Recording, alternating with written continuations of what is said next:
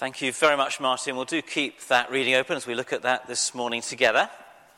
And just before we turn to that, to the sermon, and pray about that, just a couple of other mentions by way of news. One is that at the end of the service there's going to be a fire practice for the children in the hall, not for all of us, but for the children.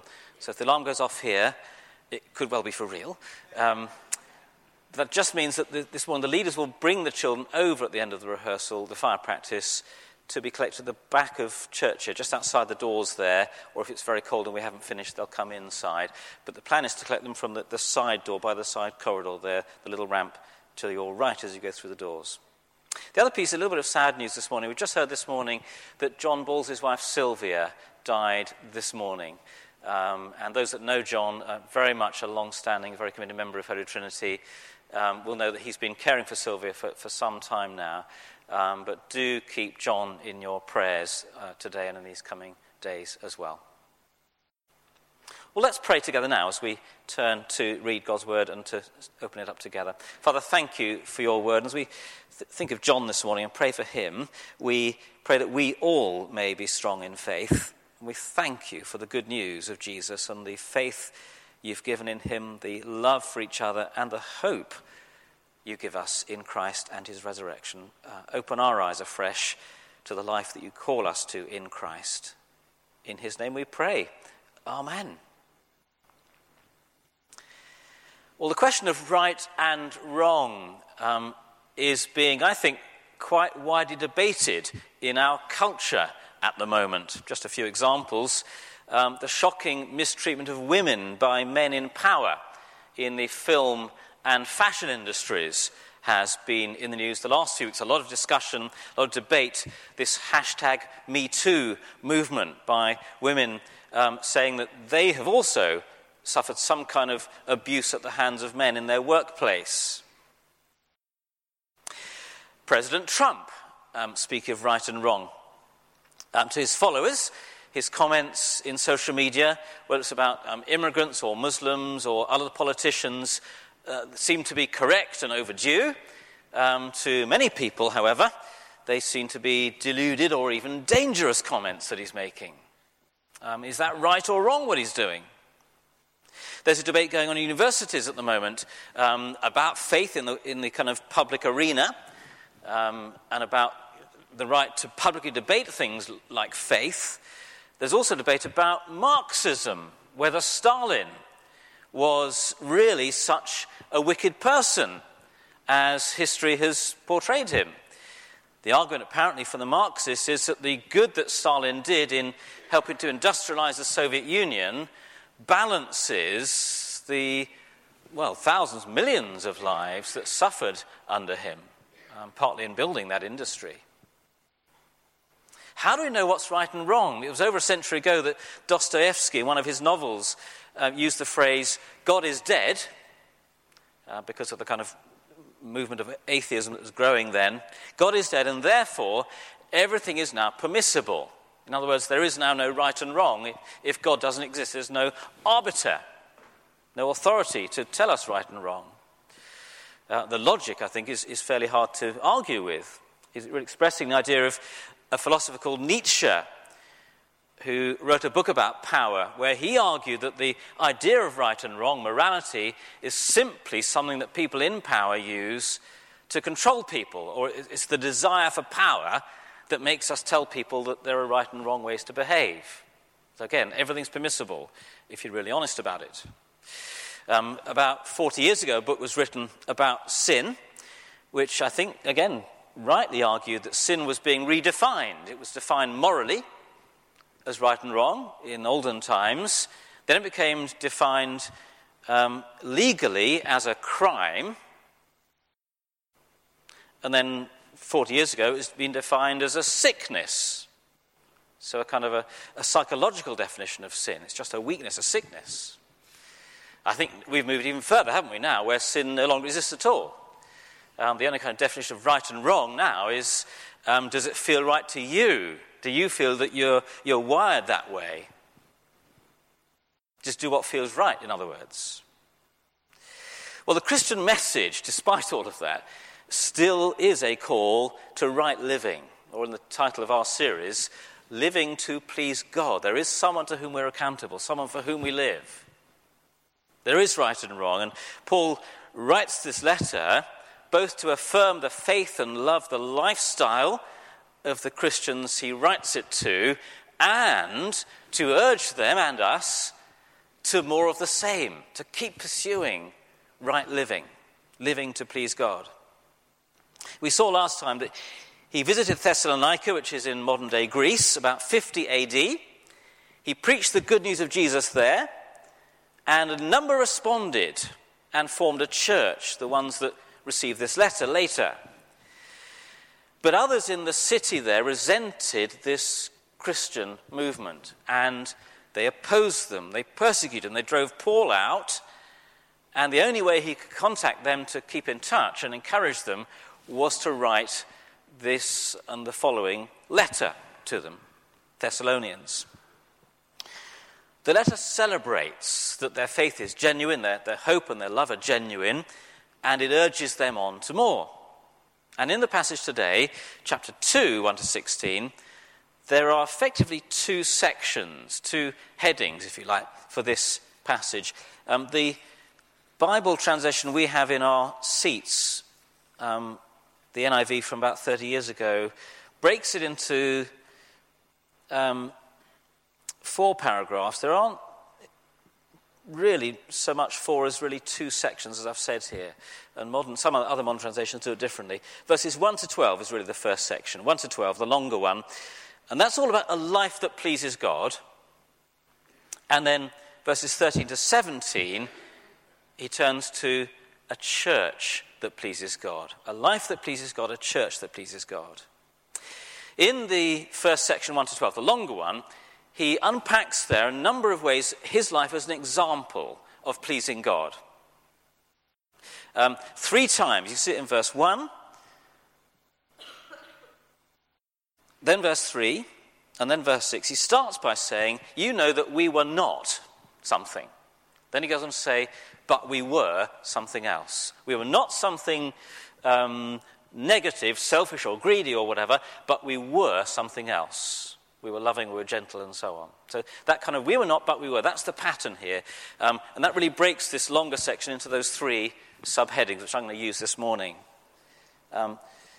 3 ways that his life and his call to us for our lives should please God. Now, it could sound a bit defensive, this kind of, I wasn't this, but I was that with you. You know, I wasn't a crook, but I was genuine. And some people think, well, that's because there were people in the church that were criticizing Paul and he's defending himself, or people in Thessalonica outside the church that were criticizing the apostle and he's defending himself. But actually, more likely, and a lot of the experts say this, he is simply setting his life here as an example to us to follow. This is what a life that pleases God looks like, he's saying. He's not boasting. He's just saying, I follow Jesus, and my life looks like this, and I'd love yours to be the same. And that's the sense this morning. If you want a life that pleases God, this is how to do it. And here's the first heading. Verse 1 and verse 2. A life that pleases God is not empty, but is full of conviction. Now, there was a big industry in Paul's day, as today, of travelling speakers, people who could hire in to lecture for you, often things like philosophy and ideas and living. So I guess now you'd probably get Tony Blair or someone, and you'd pay him a lot of money to come and speak for 15 minutes at your after-dinner event. Or, perhaps not, Tony Blair, someone else. And a question in those days, as today, was, are they easy to listen to? Are they winsome? Are they attractive speakers? And Paul says Christian life comes not from a kind of an empty message with no content that's just nicely delivered, but from speaking with full conviction. That word in our translation here, our visit to you was not a failure. It's literally, it wasn't empty. And it could mean empty of content, or it could mean empty of results. We spoke to you, but no one became a Christian. Now, we know that wasn't the case, don't we? A number did believe. And how he goes on, he speaks not about the result of their ministry, but the manner of it. the character. So almost certainly it's the first sense.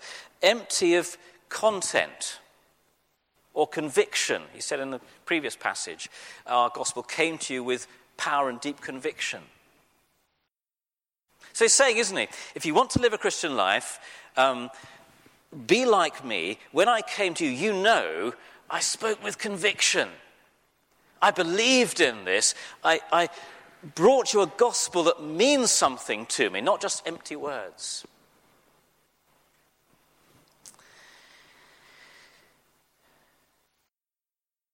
Now he does say, we did this in spite, verse 2, of strong opposition. We told you the gospel, literally again, we dared to tell you the gospel in spite of strong opposition. And as we heard, he was kicked out of Philippi, where he was before, unfairly treated it there, and he came to Thessalonica on the back of that, and he says, rather than putting me off gospel work, rather than saying, just soft pedal this Christianity thing, make it easier for yourself at work, Paul, he says, we still spoke to you, even more so, boldly about Jesus. It's a reminder, isn't it, that although it's not always easy, is it, to talk about Jesus at work? To give someone a gospel to read perhaps feels like a risky thing to do. We face sometimes, rejection or mockery for it. The Christian life is not easy. It's never always easy for long. And Paul says that's the sign. It's full conviction. That's the sign of an authentic Christian life that pleases God. So that's the first little kind of dual thing. That it's not about an empty message, but full conviction. Secondly, or B, under this first heading, it's not about pleasing man, but God. See what he says there in verse 3. Travelling speakers, again, were known for using whatever tricks they could. Expansive oratory and rhetoric. Or cunning, attractive-sounding messages, sugared with lots of lovely good news, in order to persuade people to listen to them and support them financially. That was the bottom line. Pay me for this stuff I'm giving you. Well, Paul's contrast is there in verse 3. The appeal we make does not spring from error or impure motives, nor are we trying to trick you. See there, he's saying, I'm bringing you not just a lecture, which is interesting, but an appeal which is life-changing. That's the moral content, again, of the gospel, isn't it? From the beginning, the news about Jesus implies a change of life to please God. But look how he kind of knocks all those cultural expectations of speakers on the head here. Not from error, he says. You can't fault the reasoning I gave you. It was honest and straightforward and historical about Jesus. Not impure.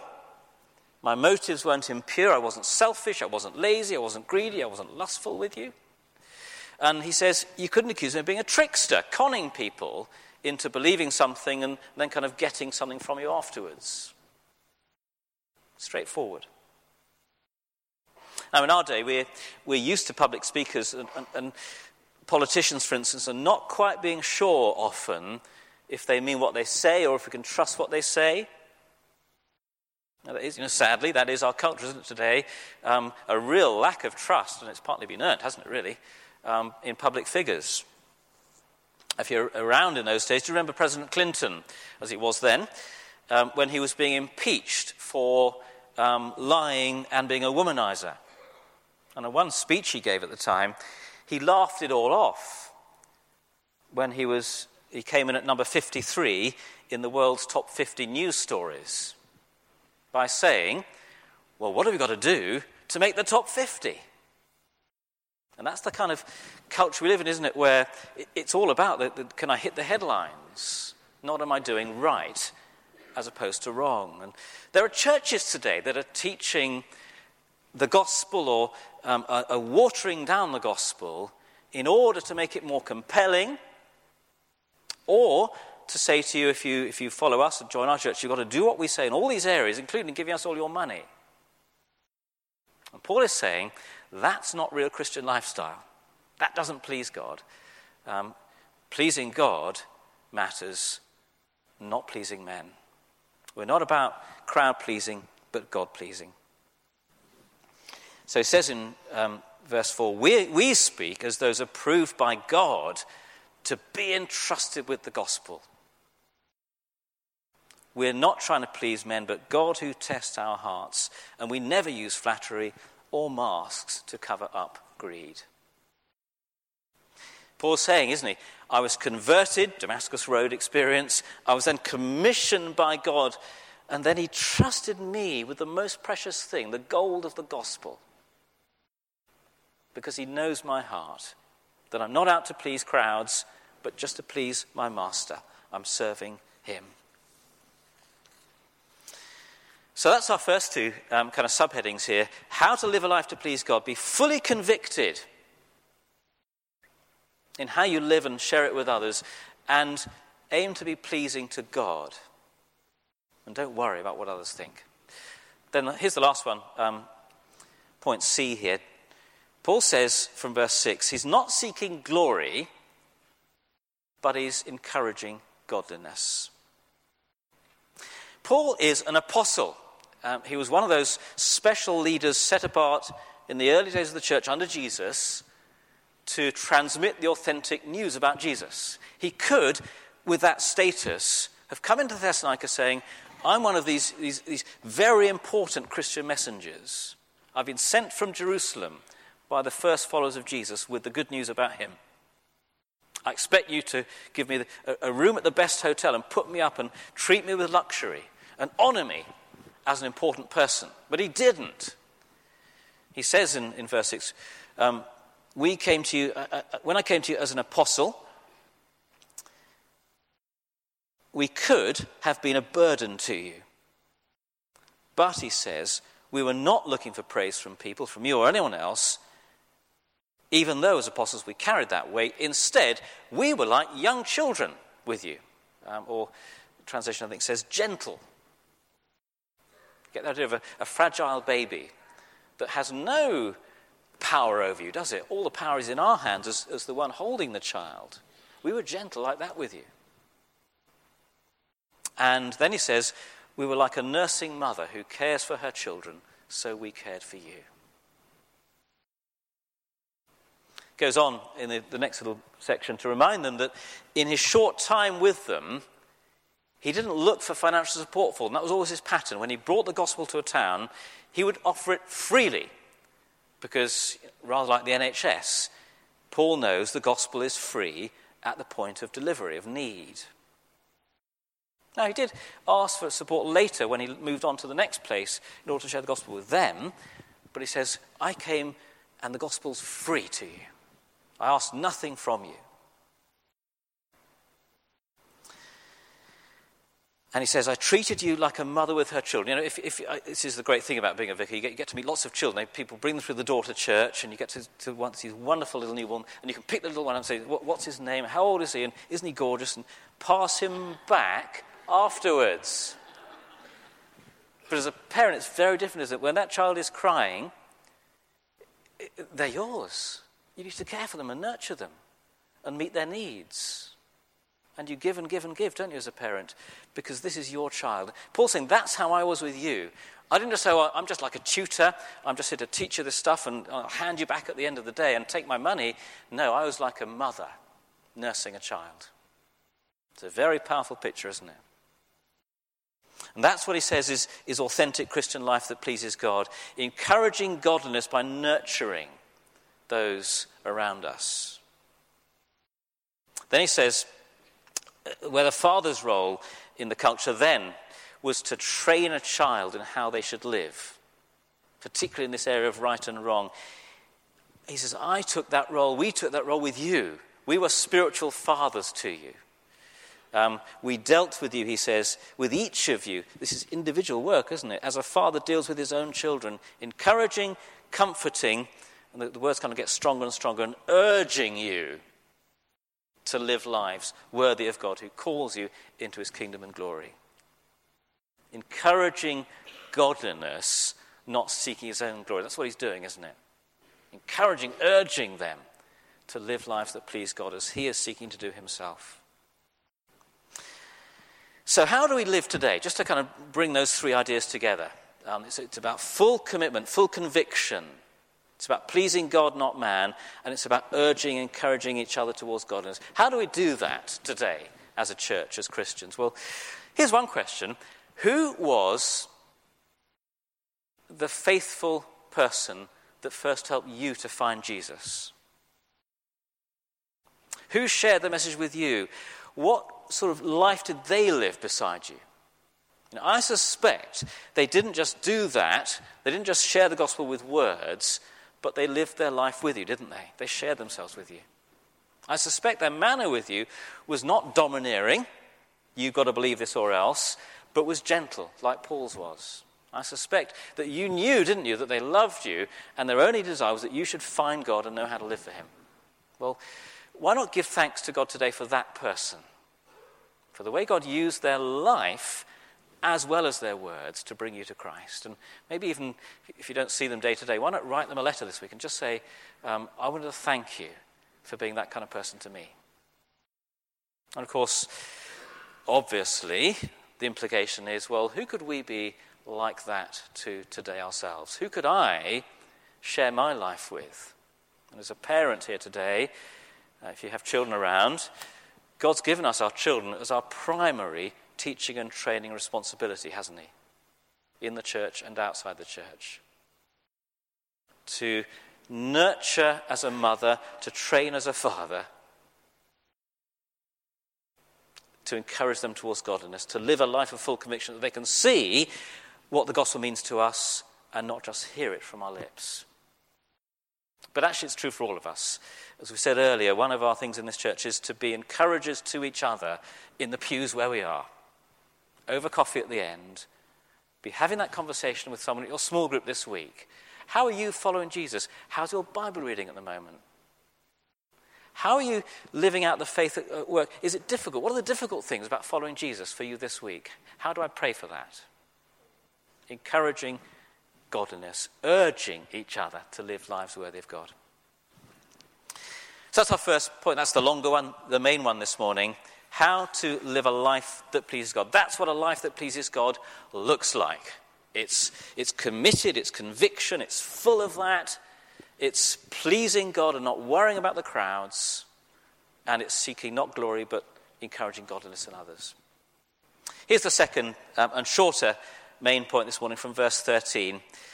If that's what a gospel-shaped life looks like, what's a gospel-shaped church look like? Well, a church that pleases God, Paul says, is not opposing the gospel, but supporting its spread. That's what he says in verse 13. If you're back with me in the passage. We also thank God continually because when you received the word of God, which you heard from us, you accepted it not as a human word, but as it actually is the word of God. See, many heard the Christian message then and still do today and just kind of dismissed it like a myth. It's just made up, it's just a fairy story and so on. They didn't do that. In fact, Paul goes as far as to say that the apostles' words to them, Paul's words to them, were the words of God. Isn't that striking? It's always what the Bible says about its own words. The words of God through Paul. Not just Paul speaking, but God speaking, as he spoke of Jesus, of his death for us, of his resurrection, of his one-day return. The words of God. Now, where they received the gospel warmly, not everyone did. There were others, as we've seen, in the city where they were, who did not like the fact that they'd become Christians and a church had started and began to persecute them. And they drove Paul out, as we've seen.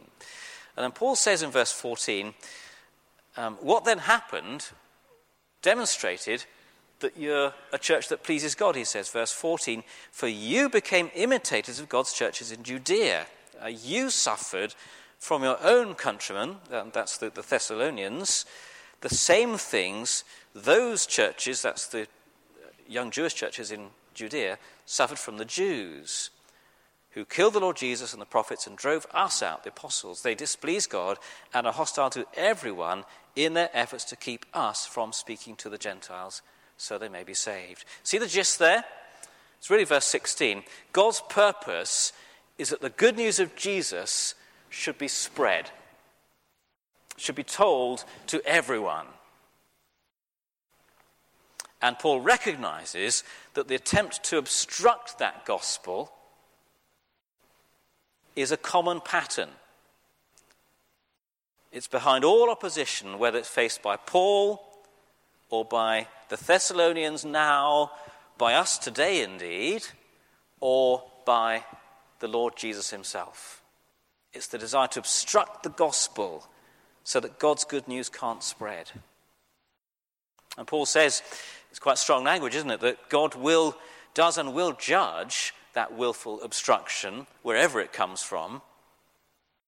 But the point is that a gospel-shaped church will support the spread of the message instead of obstructing it. Because we know this is good news and the world needs to hear it. Reminds me of a time in our last church when we were prayerfully looking to plant a new church in a school which lay in another church's patch. And with the bishop, we had a meeting with the leaders of that church, at which one of their leaders, once we'd shared the vision with them, began to say that she had reservations. Their tradition was rather different from ours. And she felt that what we wanted to do in that school building would steal people from their church. So we listened and we arranged to pray and to meet a week later to discuss it further. And we went away and we prayed very hard that week. And we came together in some trepidation a week later, and she announced straight off that she had prayed about this. And it had become clear to her during that week that we were a complement to what their church was already doing, not in conflict with them, and that we could reach a whole new estate that was being built in that area around the school that they couldn't reach, and therefore she welcomed the initiative. Wasn't that a wonderful answer to prayer? And that church plant is still thriving 10 years later. And that's because living to please God is about supporting the gospel as churches, not obstructing it. And she'd got that. And it could be that at work, again, perhaps in universities at the moment especially, or in the church here at points in the future, who knows, there'll be moments when people want to obstruct the gospel being spread. And our calling as Christians then is to be prepared to speak and to stand up and, whatever happens, to keep on spreading the gospel, even if it's obstructed by some.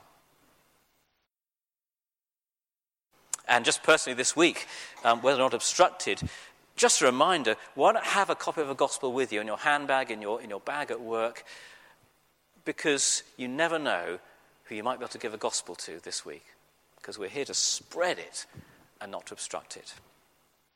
Maybe you're here this morning and you're hearing the good news of Jesus almost for the first time, and you are intrigued at why could this message be such an important thing that it calls us to a whole new life, to please God, and it calls the church to spread it wherever we can. Well, if you want to find out more, as I mentioned, come to the Discover group, which starts in a couple of weeks' time. But why not also just take a copy of the gospel this morning? We've got some free ones here you could take. Just come and ask me for one and go and read it for yourself and find this Jesus who Paul lived to love and serve, and we live to love and serve today. So as we finish now, we are living, aren't we, in a world that is deeply confused about how to live. Where do we get the guidelines for today on how to do right instead of wrong, if such a thing even exists? Well, we've seen this morning, haven't we? What a privilege we have in Christ, that God has given us all the help we need. He's empowered us with his Spirit. He's given us his word, and he's given us the example of people like Paul and other Christians around us, of lives that are full of conviction, live to please God, encouraging us towards godliness and calling us to begin doing the same for others.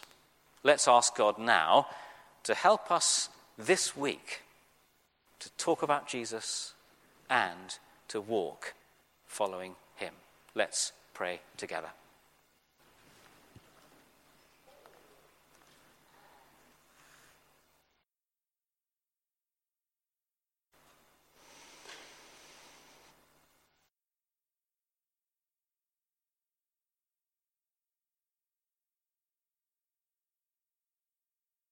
Lord, we confessed earlier in our service how easily, quickly, and often we slip and fall away from lives that please you.